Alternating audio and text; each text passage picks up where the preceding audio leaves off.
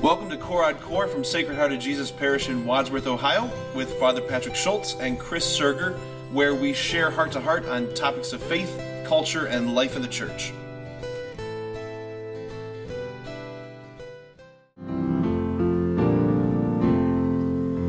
Oh, Jesus was an only son as he walked up Calvary Hill.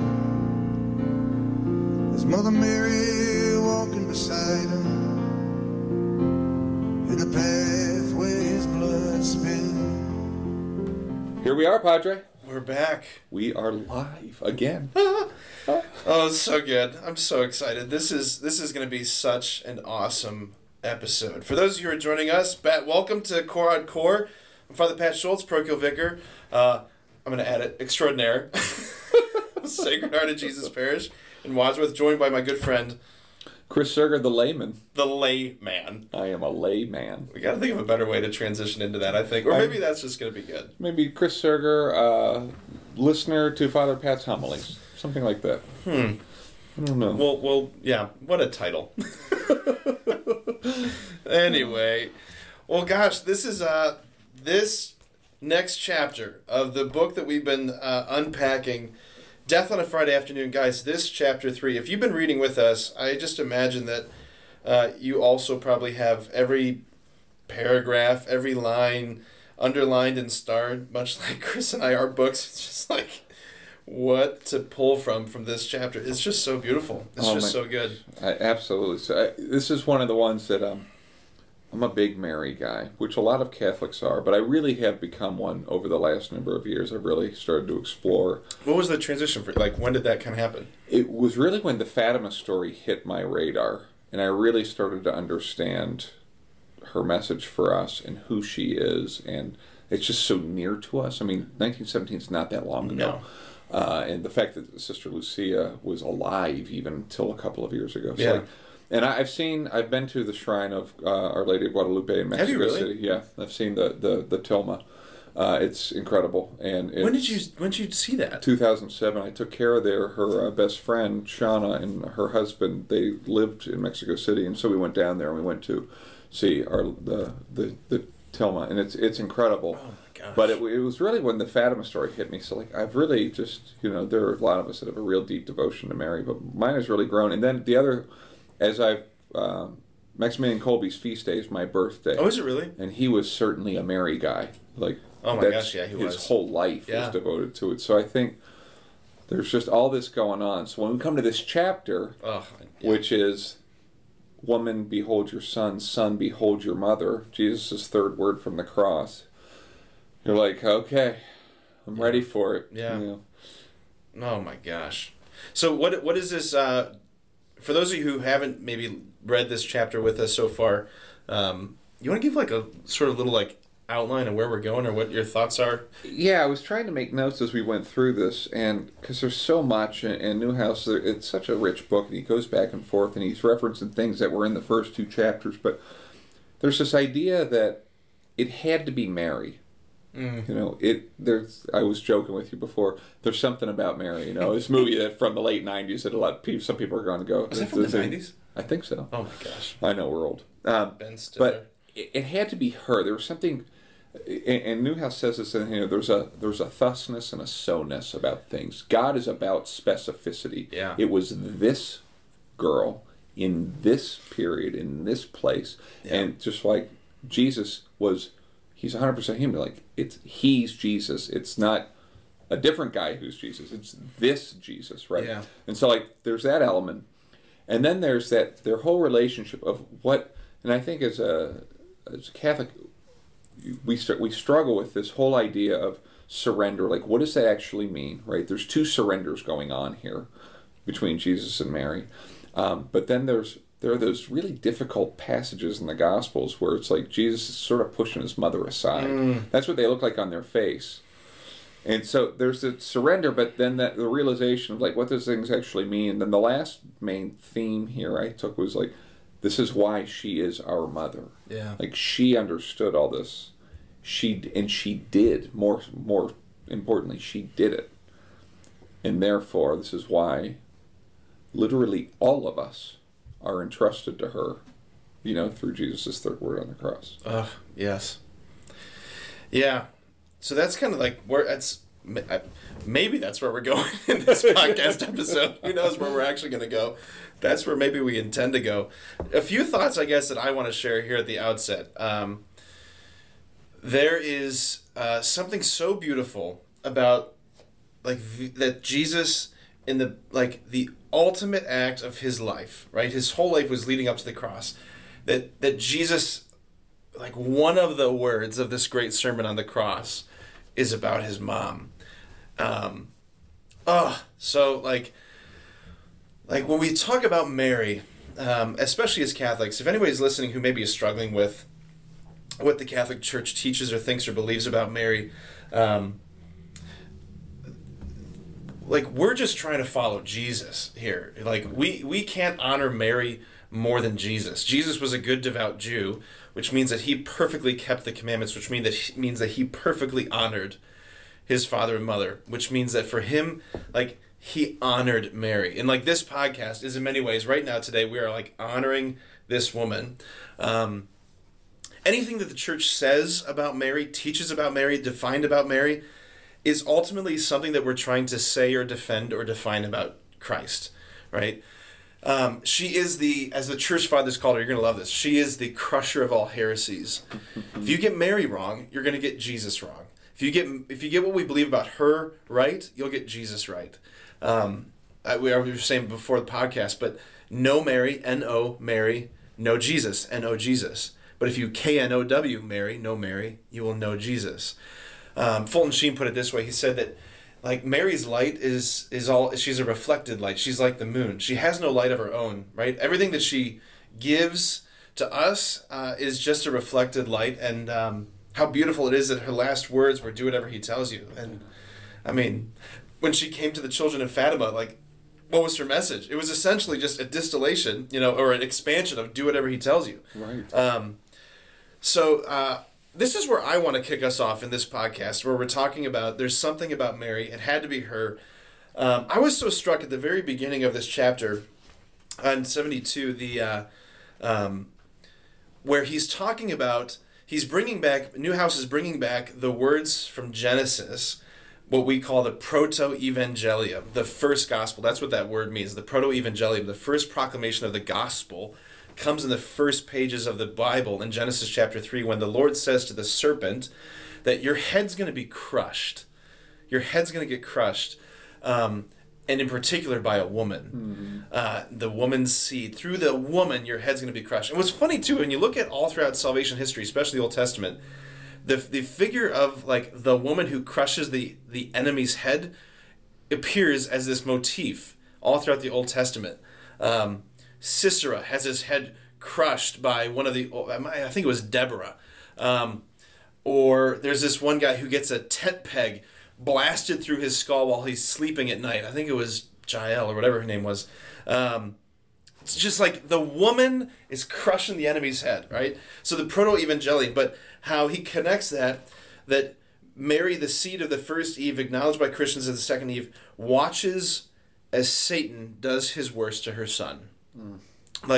The fulfillment of what came at the very beginning of the Bible, that he will bruise your heel, right? What's worse, a bruised heel or a crushed head? Yeah, I'll take the bruised heel. Yeah, right? That's a temporary thing, right? So our Lord resting in the tomb temporarily is bruised, so to speak, but the enemy's head is crushed. I just love that. I love how Newhouse kind of brings back some of these. There's just some connections that I never really thought, of thinking about Mary looking at Jesus on the cross. Was she thinking about Simeon's words? Simeon's words coming back to her at the cross. Right. That through, a sword will pierce you on the cross. Right.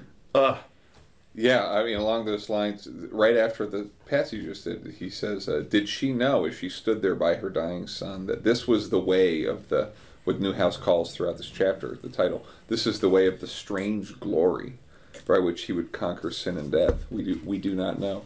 I always think back to, the Christmas song, right? Mary, did you know? Yeah. And I've always not liked that song. Yeah, me neither. Because I'm thinking, she knew. Yes. Yeah. Yeah, she knew. Yeah. Yes. Yes. Answer yes. Yes. There was Stop more. singing, Clay Aiken. Right. I think there was more in the conversation at the Annunciation than's recorded in the Bible. I'm sure she had some other questions, and I'm sure there are lots of conversations between Mary and her son where there was a knowledge of how this was all going to go. So yeah, Mary knew. Yeah. When you kissed your little baby, did you know you were kissing the face of... Yes. Yes, I did. The angel told me. Yeah. Oh my gosh. Yeah. So one of the things that we were talking about is like that, it had to be her. There was something specific about this woman. And what I love about this and this whole chapter, and Newhouse, I think, does a good job of keeping this from becoming like the classic Catholics are obsessed with Mary discussion. Right. But he goes back to the very, very beginnings. St. Ignatius of Antioch. Yeah, right at the beginning. He was a disciple of John the Apostle, the one to whom Jesus says, "Son, behold your mother." Like Ignatius of Antioch knew that John. Yeah. And Ignatius of Antioch, before he was eaten by the lions, he calls Mary's virginity, her conception, and the Lord's death the three great mysteries of the Christian faith. Like, again, this honoring of Mary, it's from the beginning. Yeah. Meaning, like, from the very beginning of the Christian tradition. Exactly. Yeah. Yeah, because, I mean, like I said at the beginning, no Mary, no Jesus. Right. No Mary, no Jesus. He brings it up later in this chapter, but the Church Fathers have called Mary... I just love all these big phrases. The Nexus Mysteriorum. Ooh, that's a good word. Isn't that a good one? Yeah. That'd be a good prog rock band name. Should we have we should have a vocab quiz at the end of the podcast.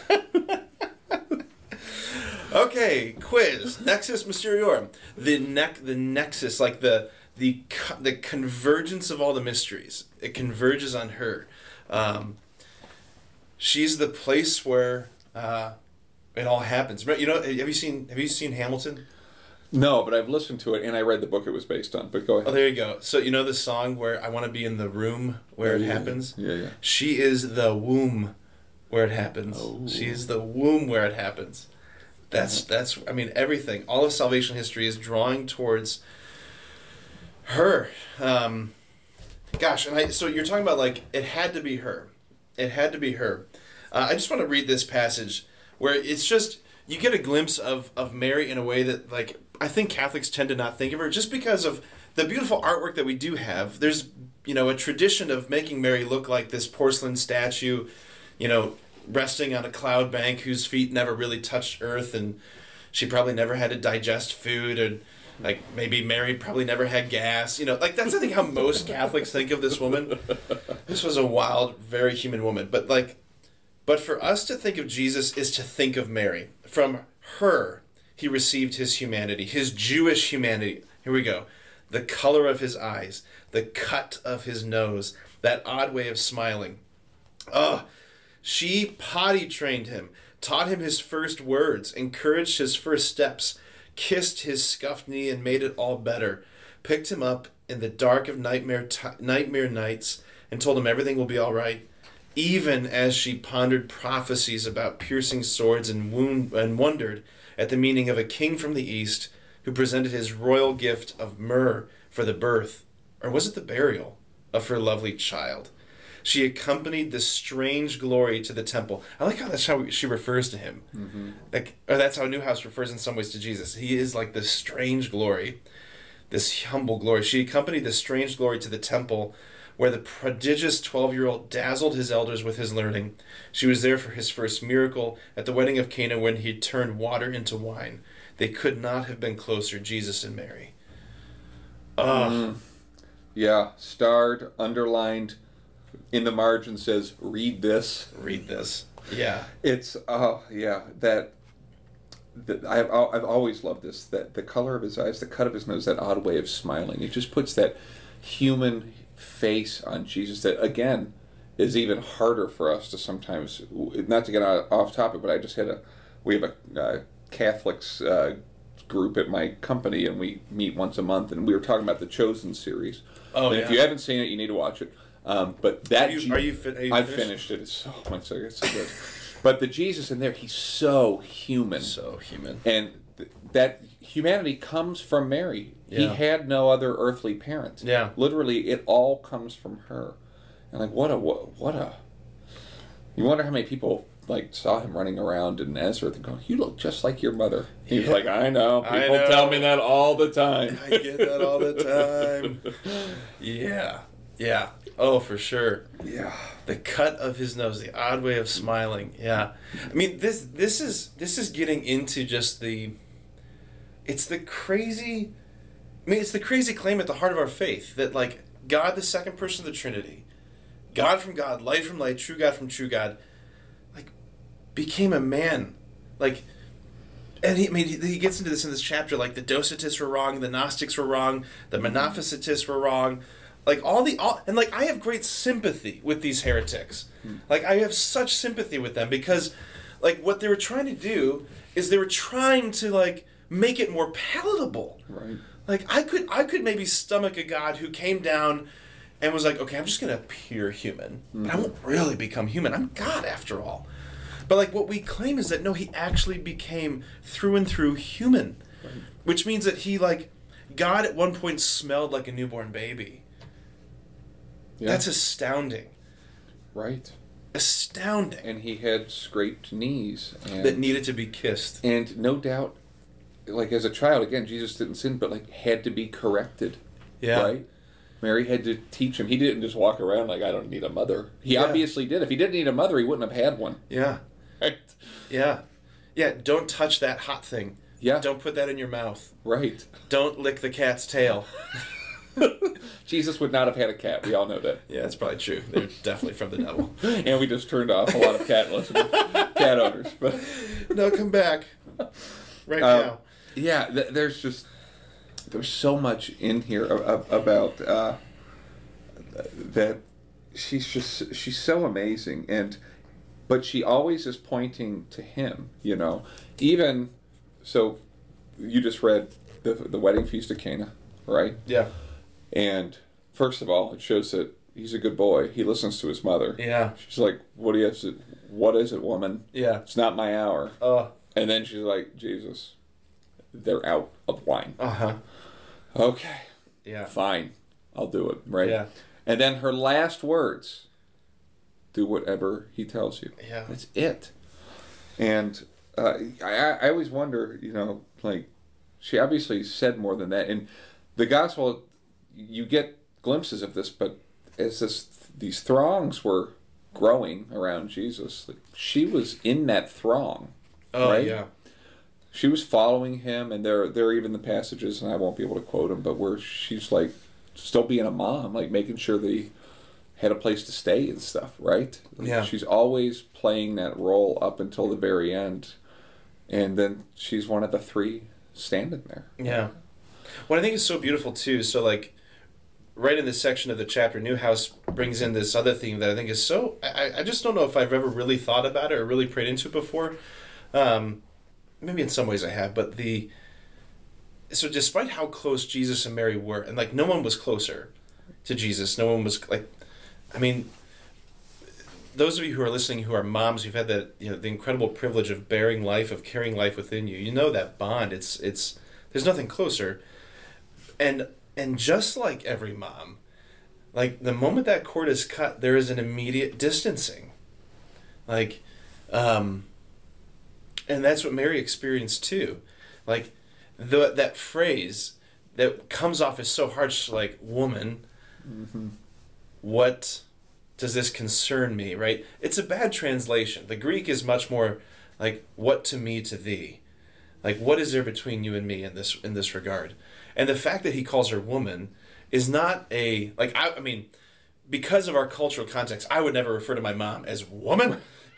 Right. Unless, like, I'd be getting ready to be slapped, you know. But when he refers to Mary as woman, gunai in the Greek, it's hearkening back to her deeper identity as the new Eve, the first woman, the first gunai.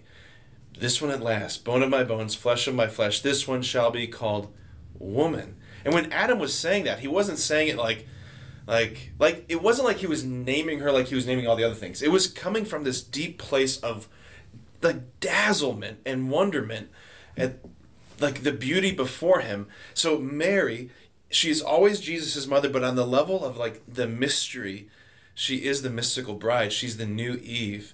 And like here, just at the beginning, right, at a wedding feast, the bridegroom and the bride are present. Just like we'll see at the end here on the cross, Jesus refers to his mother again as woman. As Fulton Sheen says, every time Jesus refers to his mother as woman, it's at a wedding.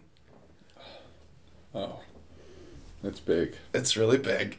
Yeah. That's really big. And what the sign that he gave at Cana, like this sort of temporary gift of miraculous wine, Jesus gives at his hour on the cross. When he says, my hour has not come on the cross, he's giving the wine of like pouring forth from his side, the wine of God's love, right? And we drink that.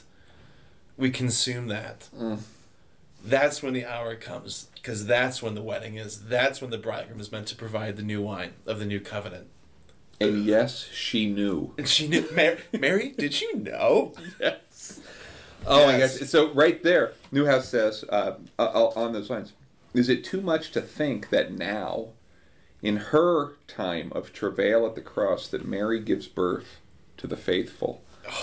So, taking what you just said, so Eve gives birth to humanity, right? Yeah. Mary is the new Eve, and now here at the cross, she's giving birth to the faithful. Because Jesus is entrusting John, and Newhouse talks about this, and you're like, the John that is Jesus, right? Yes. He talks about how he's saying, by his death and by us being baptized into his body, John at the cross, John is Jesus. Like Jesus lives in John, right? Yes. That's true of all of us who have been baptized. Yeah. So he's saying, he is not saying, John, I give you my mom Mary. Yeah. He's saying, woman, I give you my son. Yeah. Here's your son, who is me. Yeah. Right? Yeah. Therefore, Mary is our mom. Yeah. You can't deny that. And Newhouse talks about that. He goes, he quotes St. Augustine, holy is Mary, blessed is Mary, but the church is more important than the Virgin Mary. Why is this so? Because Mary is part of the church, a holy and excellent member above all others, but nevertheless a member of the whole body. So she gives birth to the body there. Yeah. Just like pause. We're like floating over here.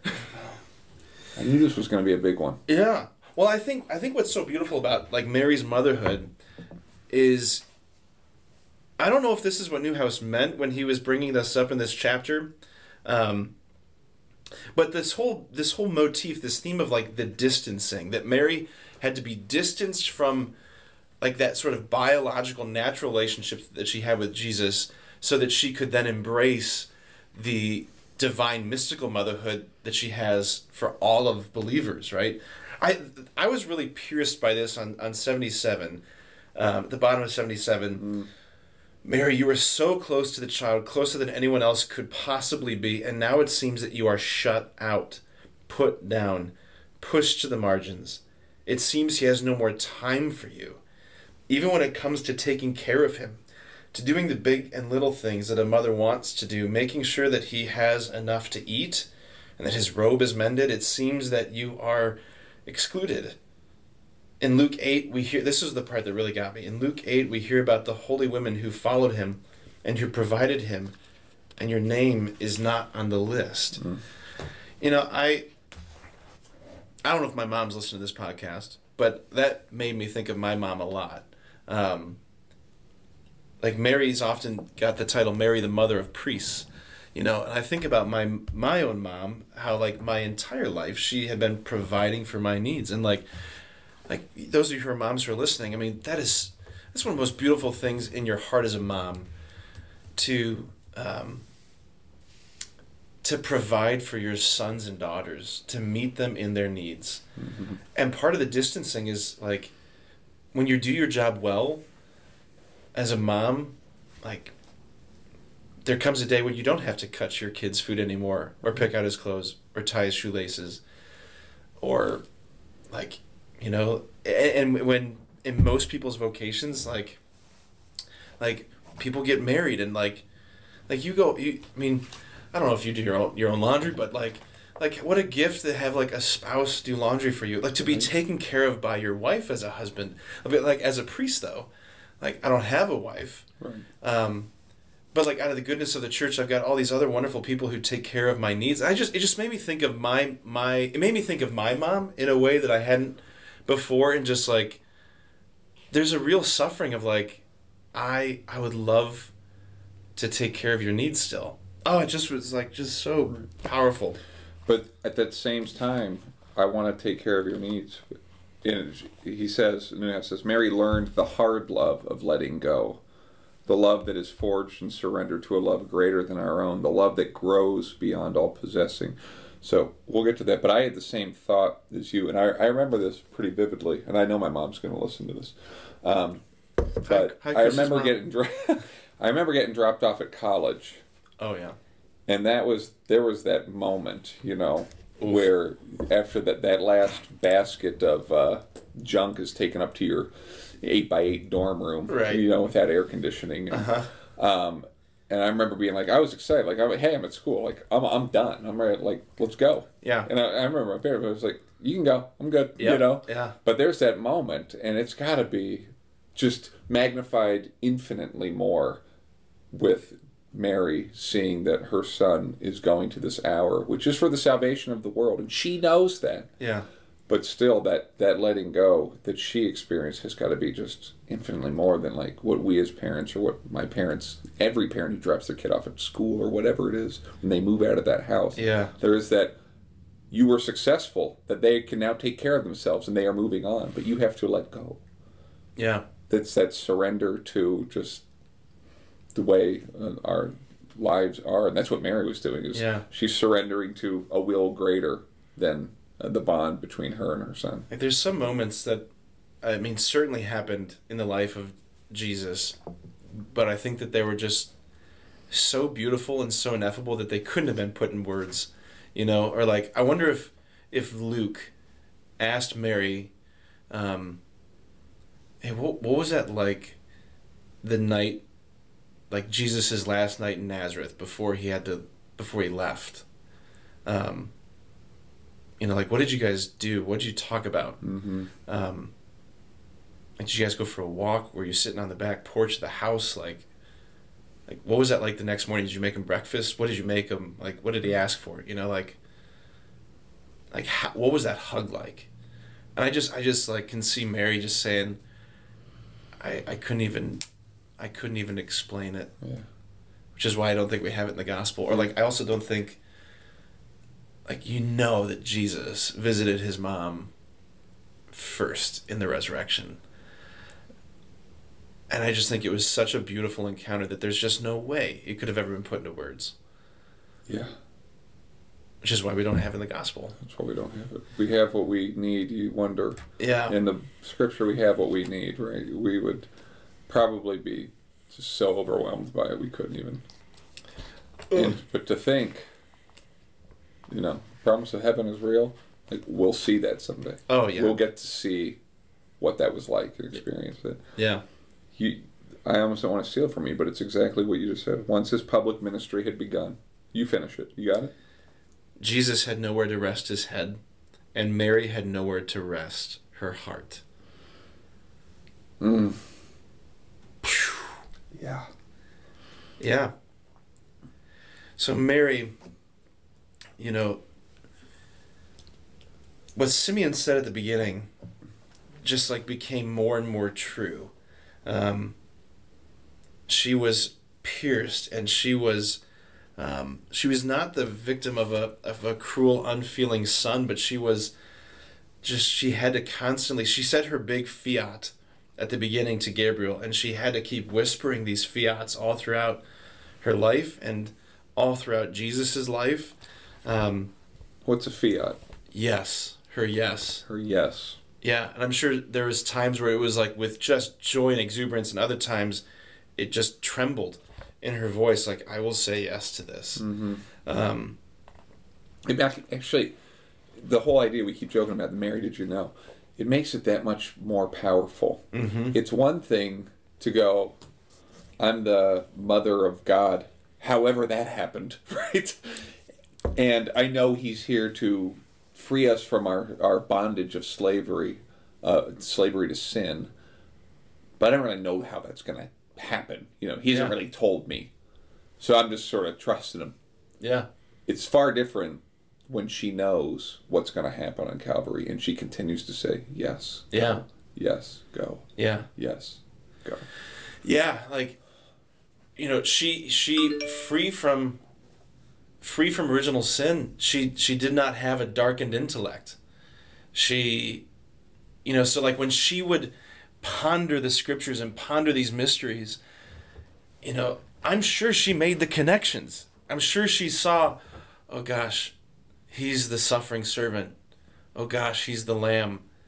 Like, he will be the pierced one whom they will look upon. He's going to be the one who will bear Israel's guilt away, humanity's guilt away. Oh my gosh, he's going to fulfill the sign of Jonah. He will be dead for 3 days. Like, he who is hung on a tree is a curse. I'm sure she saw it. Right. I'm sure she saw it. Her pondering these things in her heart, like, it wasn't just her going, "Oh, that's interesting. What's for dinner?" You know, like, It was like, I think the word in Greek it's reminiscent of like rocking these things back and forth. Like she was, I mean, like how moms have that sort of mom sway. Yeah. Like Mary was swaying these thoughts back and forth in her heart. Yeah. The surrender to the will of the Father, because she knows what the outcome is. And this brings Newhouse, because this whole thing's not about Mary, it's about like what's our response to it. This is where he starts to go into like the surrender to the cross. Like, what does it mean? He has this great thing here. Ladies, you should keep listening, even though I'm going to say this. But he says, men and women, I expect men more than women, have always been scandalized by the cross. Yeah. The way of power and wisdom of God is not the way of our power and our wisdom. And he goes on, he's talking about this was written in 2000, but it's still just as applicable today, that this whole idea of, self-empowerment and, just all of our individualization and our self-affirmation that we are so into in this country, especially. But he says, in all of our promotion of empowerment, fulfillment, self-esteem, and self-actualization, we should know what we are doing. We are rejecting the very heart of what it means to be Christian. Do whatever he tells you, Mary said. What she said, she also did. And in her loss of her son, in her loss of herself, she knew Christ, the power of God, and the wisdom of God. It's just one of those, I think back to like Isaiah, God says, I'm doing a new thing, right? And Paul says, I think it's Paul, how inscrutable are his ways. We can't comprehend like why it had to be that way. But Mary got it. Yeah. And Jesus says, follow me, take up your cross and follow me. Yeah. And Mary says, do whatever he tells you. Yeah. You can almost picture like that. It's like the sort of the somber, like, just do whatever he tells you. Or it could be the stern mother, do whatever he tells you. Yeah. Yeah. Yeah. Don't argue with it. Do it. Do it. Yeah. Yeah. I mean, I love that Jesus' command that's echoed through the centuries that we've just done is do this in memory of me. Oh, okay. Why? Because probably Mary was like, well, what did he tell you? Right. Do whatever he tells you. Okay, we need bread, guys. That whole section there of like the struggling with the cross, because the cross is insane. Like that's not how the story of a God is supposed to go, right? God is not supposed to die on a cross. He's supposed to end triumphantly and victoriously. He's supposed to defeat his enemies, which he does. Spoiler alert. But Christianity, we have a crucified God, we have a God who lowers himself. Like, how can God, who is love, show his love in a fallen world to sinners who are in utter rebellion against him, other than, I will plunge to the depths of God-forsakenness, I will go lower. I will reveal my power in my weakness. I will reveal my absolute sovereignty and my humility.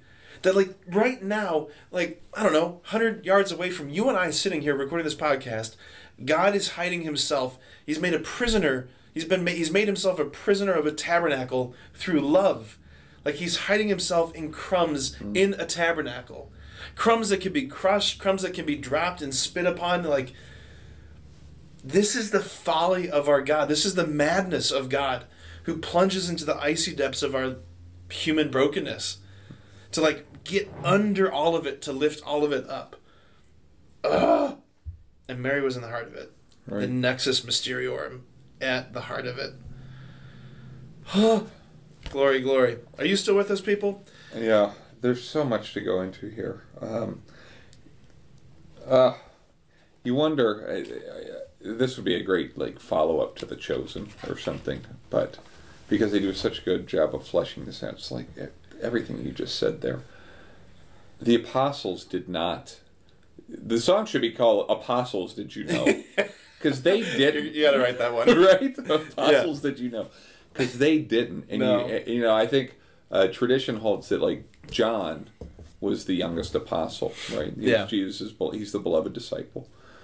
But you wonder, and it says in the gospel, like, and John took her into his home. Yeah. What were those conversations about? When he was going, so, yeah, tell me. He told us this. Can you explain this to me? Yeah. Because I'm going to write a book about it in a little while.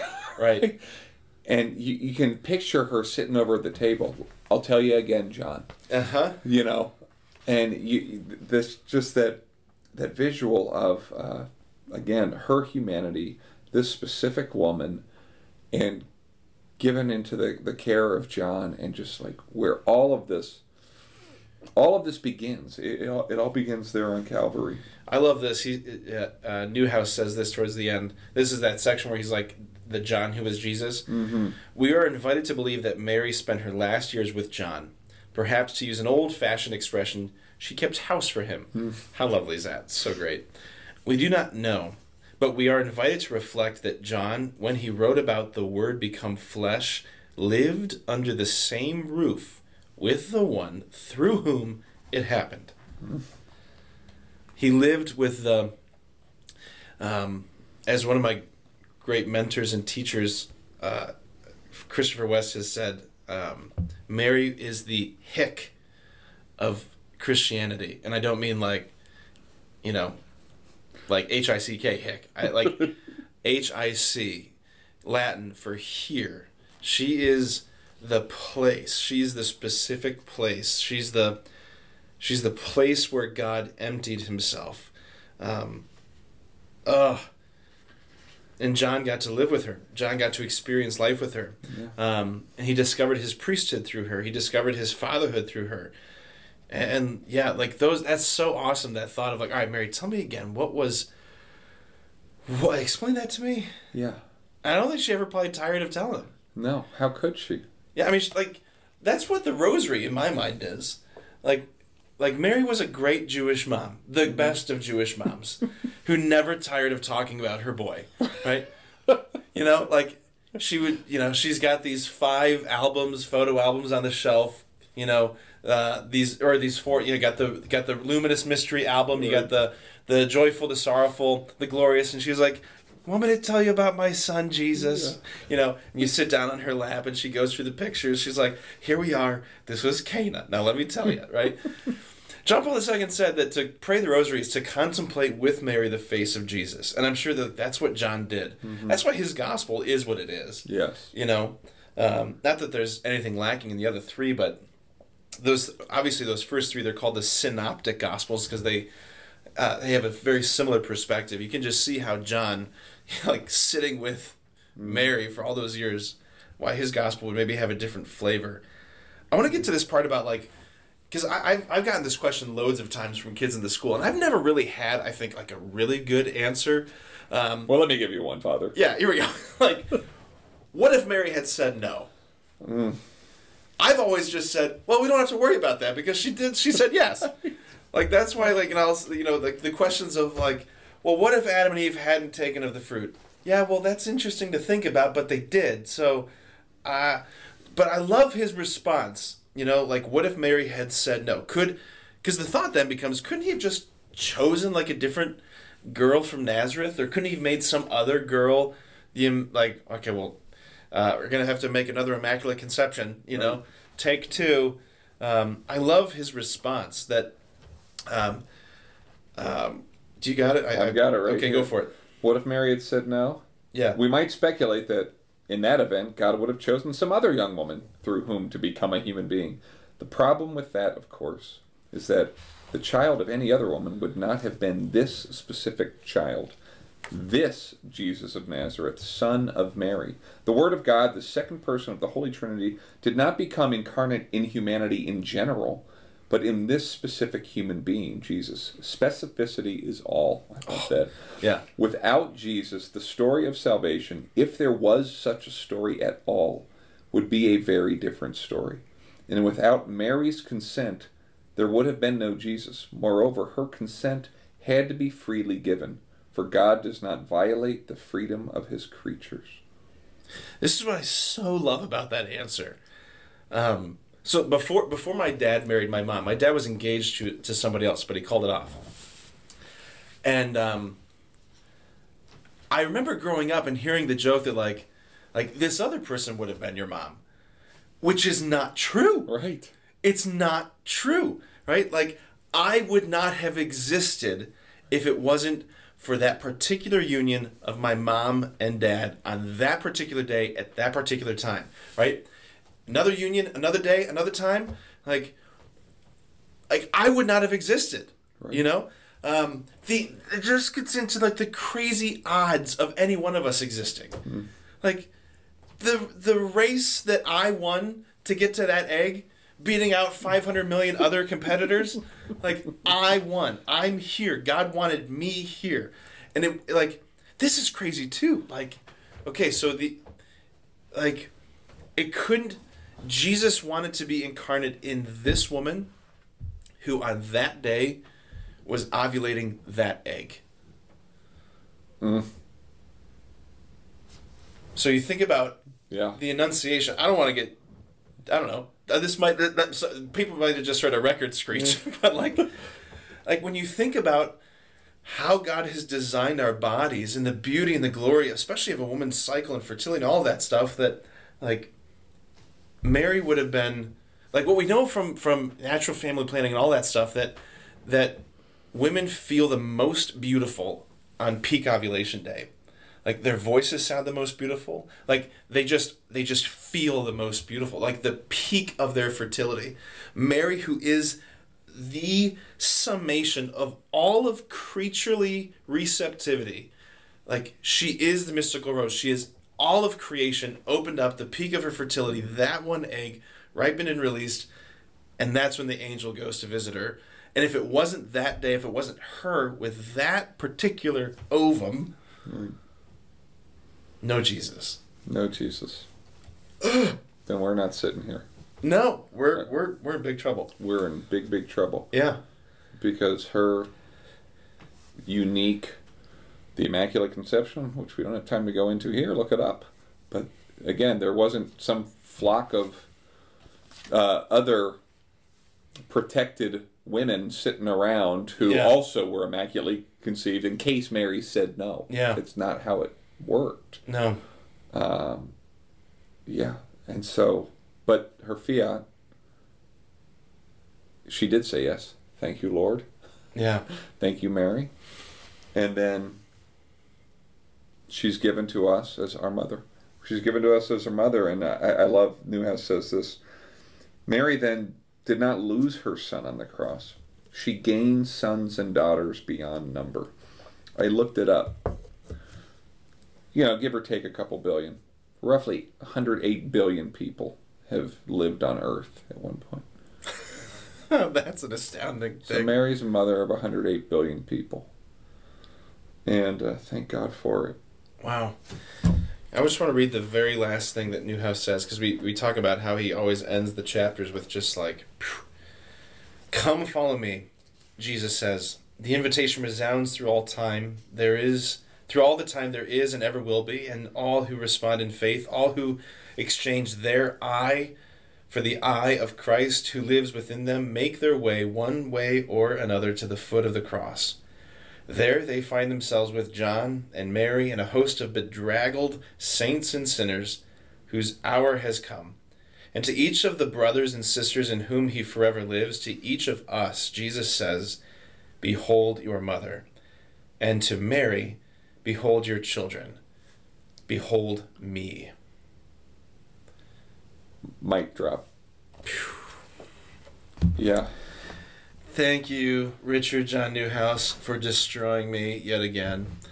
Friends, thank you so much for joining us for another episode here of Core Core. As we just this was glory. This was glory episode.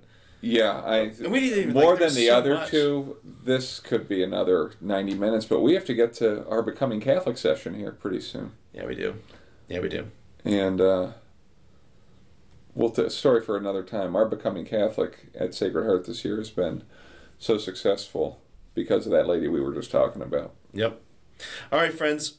Thanks for joining us, and we'll see you next week. See you next week, Padre. Mother, pray, sleep tight, my child, sleep well, for I'll be at your side. Let no shadow, no darkness, no tolling bell